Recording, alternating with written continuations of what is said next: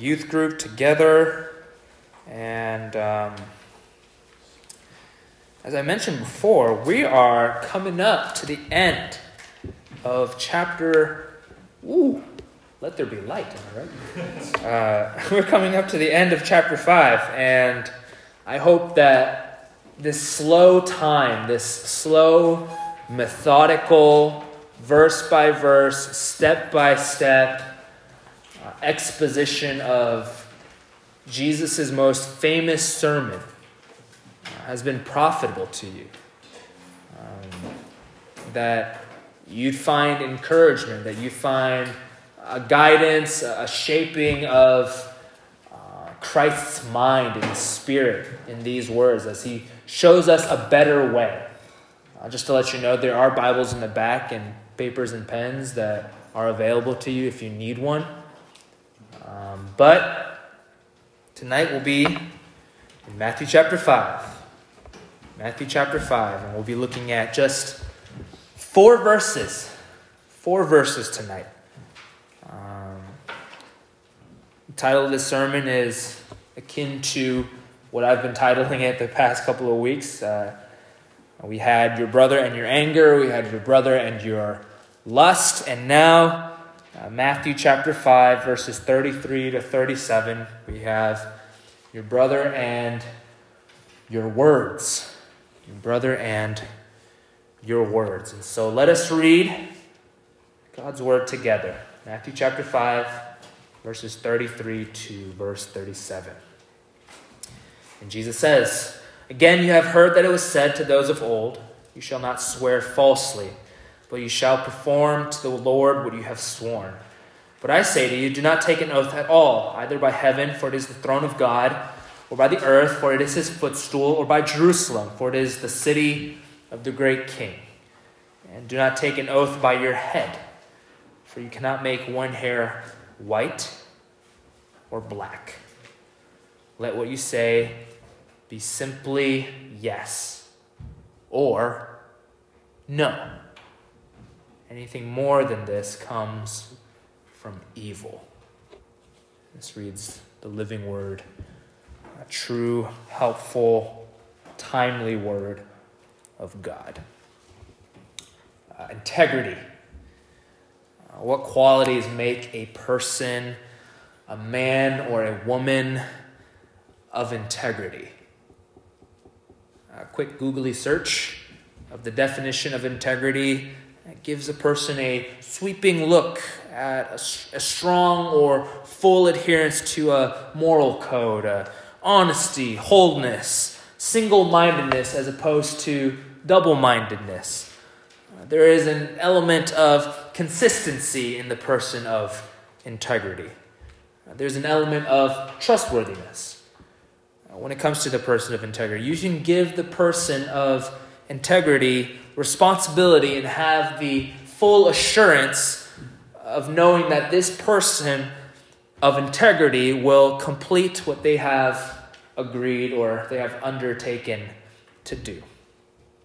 In other words, the man or the woman of integrity is the man or the woman of his or her word. The character quality of integrity is far between to find today, especially in young people, especially in you middle schoolers, high schoolers, college students.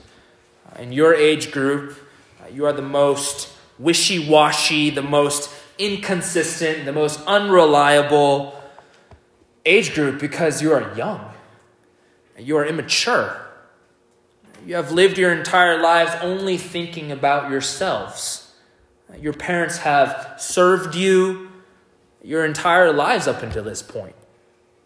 So the concept of integrity, this concept that the world expects of you, though it hardly ever teaches you, the concept of being true to your word, true to what you believe, true to what you proclaim is hard to find in young people today. The older generation, the boomers, they like to call you entitled. However, the Apostle Paul, And he speaks to a young man, his young protege named Timothy. And he says, "Let no one look down on you for your youthfulness, but rather in speech and conduct and love, in faith and in purity, show yourself an example to those who believe." So in your youthfulness, Paul says, be an example to not just your peers, but those who are older. Be an example to everyone. 1 Timothy 4:12. And notice in that verse how Paul highlights that you are to be an example first in what? In your speech. That even before love, even before your conduct, even before your faith and your purity, you are to be first an example of your speech. Why? Because again, speech is the number one indicator of immaturity in young people. What you say reveals who you are. Your slang, your abuse, your insensitivity, your lack of empathy are all disqualifying factors that do make people look down on you for your youthfulness. Furthermore, Jesus knows full well that this problem of speech, false speech, is an issue that pervades not just your generation, my generation, this young generation, but all generations. Except as the older you get, the better people get at hiding their insensitivity and their lack of care, their lack of empathy. As you grow older, you'll get better at flattering other people, get better at kissing up to people, speaking falsehood to them in the guise of speaking sweet things that they want to hear. Sweet-sounding morsels, the proverb says, that only goes down bitterly. As you grow older, you'll get better at being passive-aggressive with your words. In the name of not being confrontational, you'll be passive-aggressive. You communicate with that false smile on your face, but with the full intention of hurting and tearing down. To dig the knife of your words into people, but come off as quote-unquote nice. So far, Jesus has an issue with one's words. One's speech is a perennial problem, a generational problem. We've already looked at 2 commandments, the 6th and the 7th commandments of God, and how it relates to our relationships with others, how anger and lust affect our relationships with other people. But interestingly enough, Jesus skips the 8th commandment, do not steal. And after describing and delineating and giving insight into the 6th and 7th commandments, he skips the 8th one and goes into something akin to the 9th. Do not bear false testimony. And the natural question is to ask, why? Why would Jesus skip out on talking about stealing and move to talking about not bearing a false witness? I think the best answer is to simply look at what the text says, what he quotes. After teaching on anger and lust, he moves on to talking about giving a certificate of divorce and now not making false vows or false oaths. So in technicality, this relates to the 9th commandment, but I think it speaks to a broader application of it, closely related. And so I think the only logical conclusion for us to understand that is Jesus is moving past the 10 commandments now, but to the wealth of commandments found in the first 5 books of the Bible, known as the Torah. Jesus is addressing to the Jews, and particularly to the Pharisees, different commandments that they would have likely taken advantage of and twist the meaning of. So we're talking about one's vows, one's word. Are you good for your word this morning? Is your word good? Is it reliable? Can people take you at your word when you make a vow to them? This issue isn't a side issue. I want you to understand this. It is important. It is important to God because God is a God of truth. There is no falsehood found in God. Everything God says is true and it is reliable. It is trustworthy. The word of God is sufficient. What God says will come to pass as he shall do it. God keeps his covenants. God keeps his promises. Therefore, as believers of God, we are to reflect God's character in truthfulness. So Jesus addresses this issue of keeping one's vows, having one's word being good and true. He clarifies that the problem isn't actually making a vow and keeping it or not, but rather not making any such lavish promises in the first place. For Jesus, it isn't about making a promise and thus staking your reputation or your word on the line, but rather simply being true to it. Therefore, for the Christian, the issue is to just simply be true to what you believe and what you say you believe in. Let you be true to both what you believe in and what you subsequently say and proclaim. And so similarly to the past couple of weeks, our outline breaks down similarly because Jesus uses the same formula again. We'll see the clarification of the law in verse 33. We'll see a better expression of truthfulness in verses 34 through 36. A better expression of truthfulness. And then in verse 37, a better alternative to swearing or making a vow. A better alternative to swearing in verse 37. So let's look at verse 33. Again, you have heard that it was said to those of old, you shall not swear falsely, but shall perform to the Lord what you have sworn. Jesus subtly moves away from the Ten Commandments to common misconstrued laws and commandments from the entirety of the Torah. Here he quotes Deuteronomy 23. Verse 24.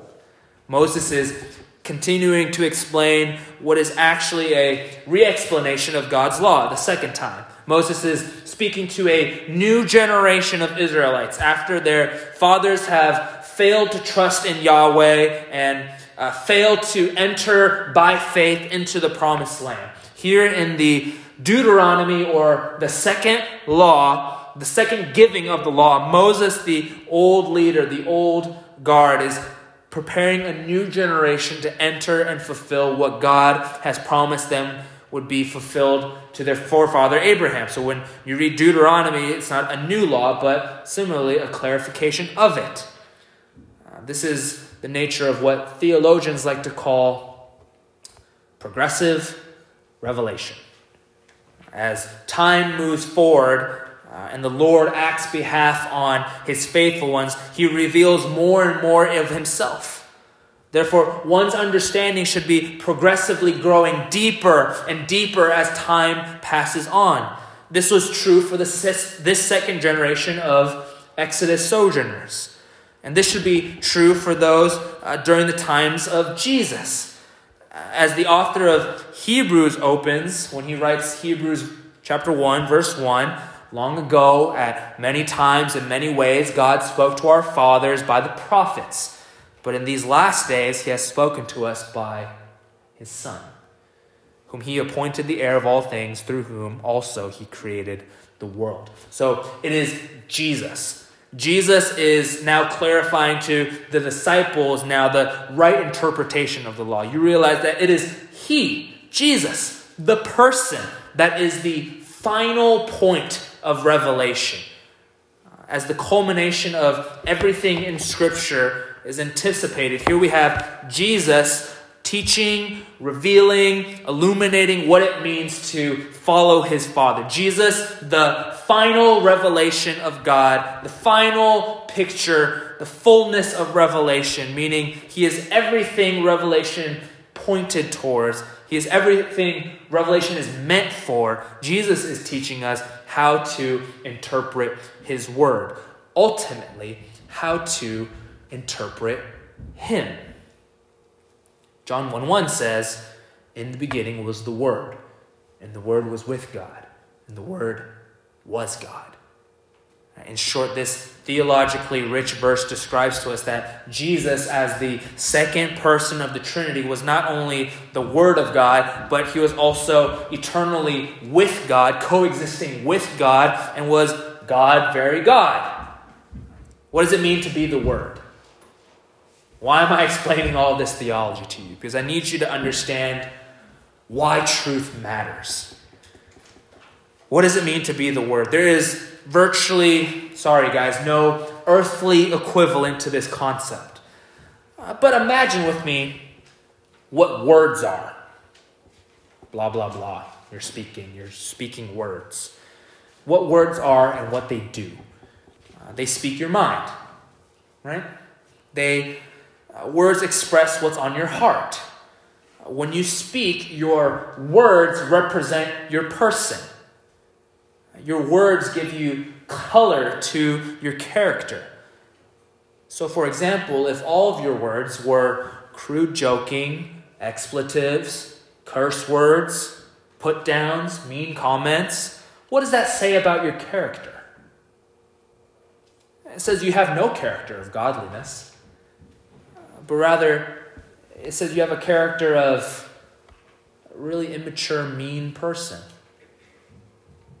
So when God speaks, what kind of character does God's word reflect? So when Jesus is the final revelation of God, when all of Scripture points to Jesus and Jesus calls himself the Word of God, God spoken through his Son, how does Jesus reflect the character of God? Simply put, everything you need to know about God, you can learn from his Word. You can learn from his Son. So when Jesus says that if you have seen the Son, you have seen the Father, that means that is perfectly true. Jesus perfectly represents and displays who God is. Therefore, he is God's Word, the final point of revelation. Everything that has been written is about Jesus. God being perfectly true, perfectly good, perfectly just, perfectly gracious, perfectly merciful, perfectly kind is all wrapped up in the person of Jesus Christ. He is the Word of God. He perfectly represents all of God's character, all of his perfections, all of his attributes. When you know Jesus, then you can be sure that you know God. So what does all this theology that I just broke down to you, what does that have to do with taking an oath or swearing or keeping your word? Well, when you have the Word of God perfectly representing God and all God says and does, all the promises God makes, then you know for a fact that God demands the same from his people. God desires his people to be like his Son, to listen to him, to emulate him. And so God expects that we're to keep our words like his Son keeps his word. Christians are to be true in what they say, as they are true in what they believe. You cannot say you believe in one thing and turn out to not have your life match in what you say you believe. Therefore, when it comes to taking oaths, swearing on anything, Jesus says, just don't swear at all. There's no need. If your character matches your speech, which matches your words, there is no need to swear. There's no need to give people this kind of assurance by swearing, because you are true in every sense of the term. Now, don't get me wrong. There's a place and a purpose for swearing. I expect if any of you show up in a court of law to put your hand on the Bible and swear. There's a solemnity attached to swearing. But the purpose of Jesus going into this, the purpose of this commandment is to demonstrate the people of Israel how serious one's word is. So it covers the range of glib, insincere, unserious speech to the serious, solemn, life or death matters and pledges. Regardless of what the circumstances behind your words may be, you are to take what you say seriously. That is the essence of this law. However, for the Pharisees, all they cared about is whether they fit into the parameters of the law or not. Therefore, when they could fulfill an oath that ultimately benefited them, made them look good, they swore. They swore And as we will go deeper in a bit, they swore to the highest heaven. They swore on God's name, on heaven itself. They swore to show how pious they were, how godly they were, how serious they were, how respectful they must be. But when a situation did not fit their agenda, when it did not make them look good, didn't benefit them, they swore negatively. I can't do it. They swore and they cursed. They swore to the depths of Sheol, to the depths of hell. They swore to show how serious they were to not being able to fulfill a commitment. For example, in order to circumvent the taking care of their elderly parents and being responsible to the fifth commandment, honor your father and mother, they swore negatively that what they were supposed to give to their parents, they were going to give it to the Lord. See how pious and godly it made them seem? But simply, in truth, they were just using oaths as a means of their own gain. And Jesus recounts this command to introduce this concept that it isn't what a person says that God holds them accountable to, but it is who they claim to follow, who they claim to believe in. If you claim to follow God, if you claim to follow his son Jesus, then you are by association, by nature of your allegiance, accountable to his standards, his righteousness, his words. In short, you are held to God's standard of truth and no one else's, not even your own.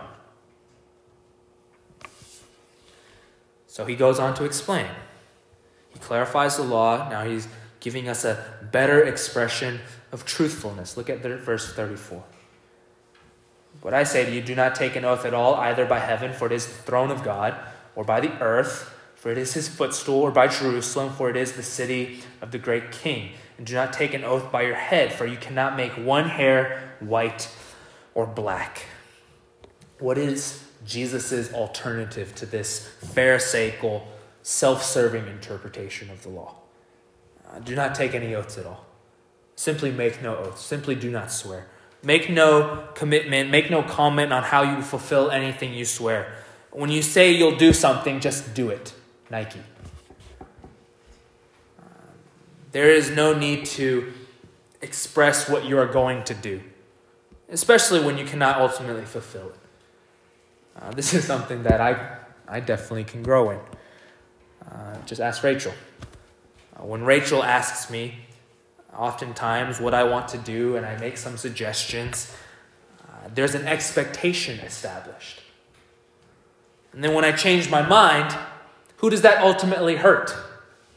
When I no longer meet that expectation that I personally established. Rachel, my own integrity, my testimony as a follower of Christ, all of the above. Jesus gives us three distinct spheres first, and then a fourth one. These four distinct spheres of oaths where people swear by.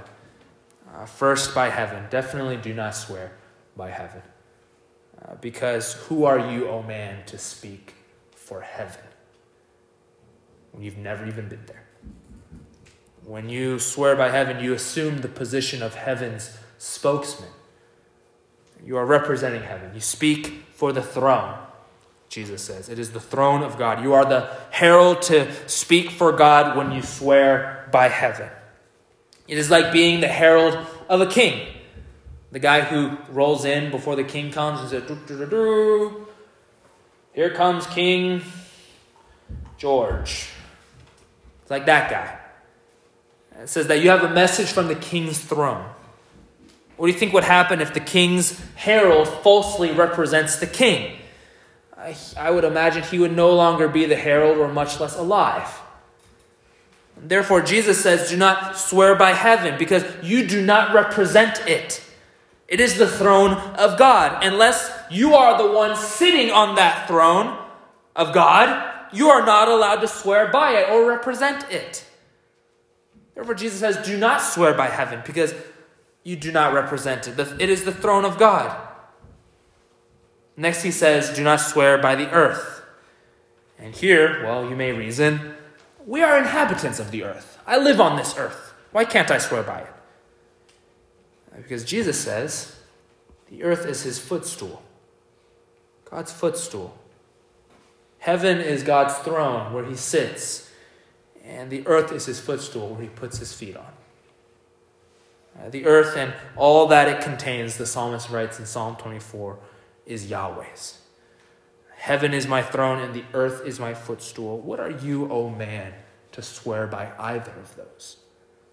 You are a creature inhabiting a creator's world. This is my Father's world, written by the early 20th century hymnist, Presbyterian minister, Maltby Babcock. And I just want you to read the words. There's 3 verses, so we'll go quick. This is my Father's world. And to my listening ears, all nature sings, and round me rings the music of the spheres. This is my Father's world. I rest me in the thought of rocks and trees, of skies and seas. His hand the wonders wrought. This is my Father's world. The birds their carols raise. The morning light, the lily white, declare their Maker's praise. This is my Father's world. He shines into all that's fair. In the rustling grass I hear him pass. He speaks to me everywhere. This is my Father's world. Oh, let me ne'er forget that though the wrong seems oft so strong, God is the ruler yet. This is my Father's world. Why should my heart be sad? The Lord is king. Let the heavens ring. God reigns. Let the earth be glad. This is my Father's world. Let me ne'er forget. Do not forget that the place you inhabit, the homes you live in, the food you eat, the food you eat, and the drink you drink, all belongs to your heavenly Father. Therefore, who are you to swear by it? Why do you think you have the prerogative to stake the reputation of your Father's creation on yourself? The answer is you can't. You're not allowed to. You are not the master or the creator of the earth. You are a creature that is likewise sustained by the Creator as the world you inhabit in. All for his glory. Lastly, in this verse, in terms of geographical sphere, Jesus says, do not swear by Jerusalem. Jerusalem. To us non-Jews here, I'm assuming every one of us is a Gentile. We're not Jews. Jerusalem is a very special place. It's a place that the significance and the value is lost to us. It is here in Jerusalem in which God has named his holy hill, the place where his temple rests, the mountain where he will come to meet his people, where his chosen king shall rule. Jerusalem is very special to the flow of salvation history, as it is the place in which Jesus the King will return to rule and to reign from, sitting on his ancestor David's throne. Therefore, for the Jews of that day to swear upon Jerusalem is a very serious matter. But Jesus is saying, do not swear by this city. Do not swear by Jerusalem. Do not swear on your Jewishness, so to speak. For you are not its king. Rather, it is the city of the great king which you are not. Notice how the spheres, these geographical spheres, are slowly shrinking. They're going from the broad scope of the heavens to the earth, to the city of the great king, Jerusalem. Jesus arrives in verse 36 to the most personal of all, your head. Your head. Do not even swear on yourself, Jesus says. Why? In this day and age, where you hear all these arguments for abortion, this is my body, I can do whatever I want with it. You hear arguments for sex outside of marriage. You hear arguments all based upon the presupposition that because I am me, you are you, whatever's true for you is true for you, whatever's true for me is true for me. You hear all of this nonsense. You think that your body is your own. Your body is your body. And you can do whatever you want with your body because you are your body. That is my body. However, Jesus is saying that is not true.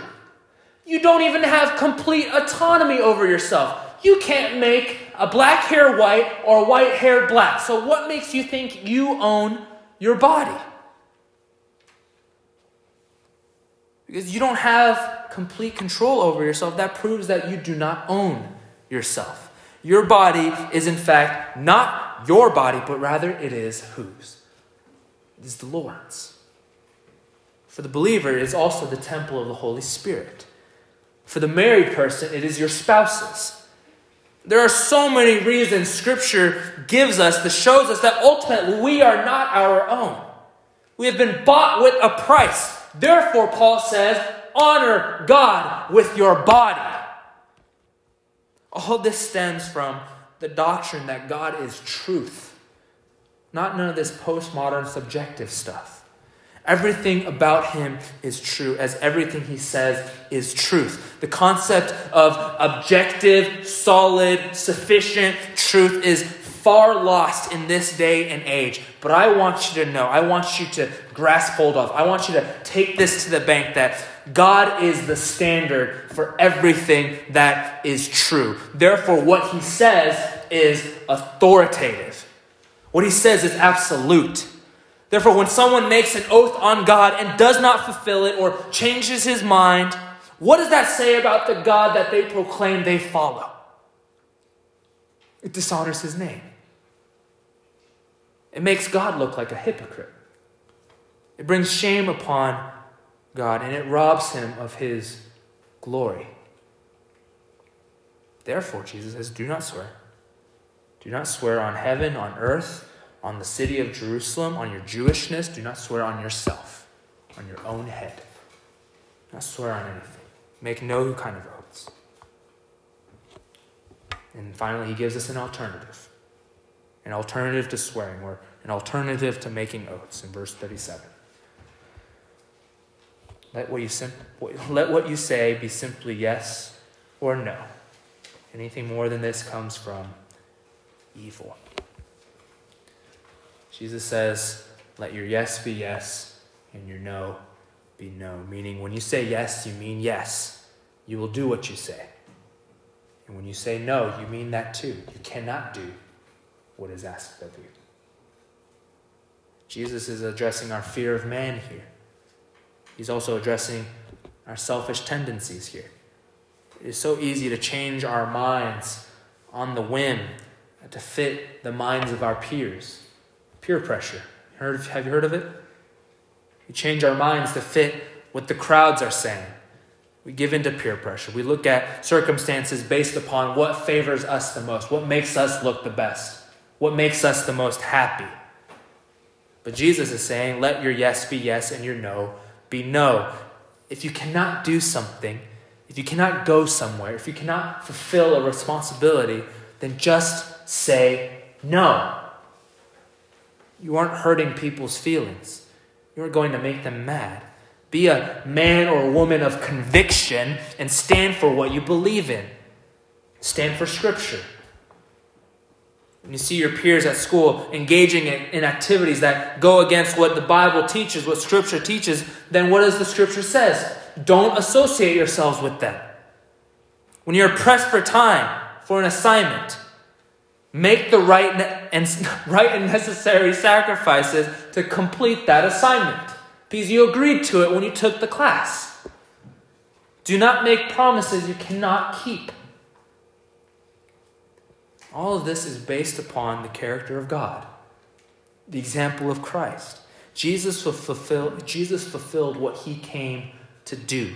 He decided with his Father that it would take an eternal, enduring sacrifice. It would take a death of a perfect, spotless lamb on the cross to bring salvation to all those who would believe. And so he did not shirk away from the responsibility. Rather, he entrusted himself to God, who ultimately, through his resurrection, gave him the vindication, or gave him the proof that what he did, his sacrifice, was right. It was good. It was acceptable for payment of sin. Therefore, believers like you and me can stand firm in what we believe in who we believe in. And let our yes be yes and our no be no. Jesus concludes this section with a final comment that this wavering in word, this double-mindedness in speech comes from a heart of evil, a heart set upon only itself. Therefore, do not lend yourself to this evil, but rather entrust yourself and entrust your own word to God, knowing that by being faithful in what you say and do, ultimately God finds final approval in it. In the end of the day, when you stand before God and he says, "Well done, good and faithful servant." Are you a man or a woman of integrity? Can people trust you in your word? Are you known to have a reputation of trustworthiness? Or are you the opposite? Are you untrustworthy? Are people hesitant to give you tasks and responsibilities because they don't know if you can complete them or not on time? Are you untrustworthy? Do you prove your uselessness? The moral, the final teaching, the point that Jesus was making in the parable of the talents is stewardship in everything before God. The master, our God, is looking for workers, looking for harvesters who can be entrusted with his word, who can be entrusted, namely, with his son. So, as you guys are young, as you guys are growing in maturity, seek to cultivate faithfulness over the little things. Being faithful over little. And our Master and our Lord will charge you over time to be faithful over much. As Christians, we have, as Paul explains, this treasure of the gospel entrusted to us, placed within us. We are clay pots, he describes. We are expendable, unremarkable. But God has given us his gospel, his word, his son, nonetheless. And so let's be good stewards of that word, entrusted to us. Let us be good for our word and hold fast to what we say and what we proclaim. Let's pray. Father in heaven, we know that we truly are like waves being tossed to and fro, and that we are unstable. So, Lord, we need Christ to be our anchor, to ground us, to hold us fast, knowing that if it were up to us to keep our salvation, to be godly, to grow ourselves, mature ourselves, we would have failed long ago, and failed over and over and over again. And so, Lord, we can't thank you enough. We can't thank you for the gospel, that your word is true even though we are wavering, that you hold us fast and you hold to your promises as often we do not. So, Lord, thank you for your faithfulness to us, even when we've been so faithless. For you can't deny your character. You cannot change in who you are, and you are our God of truth. You are God, our hope, our steadfast righteousness. So let us look to you, the Rock of Ages who holds us fast. In your Son's name we pray. Amen. Well, friends, that concludes Youth Group for the night.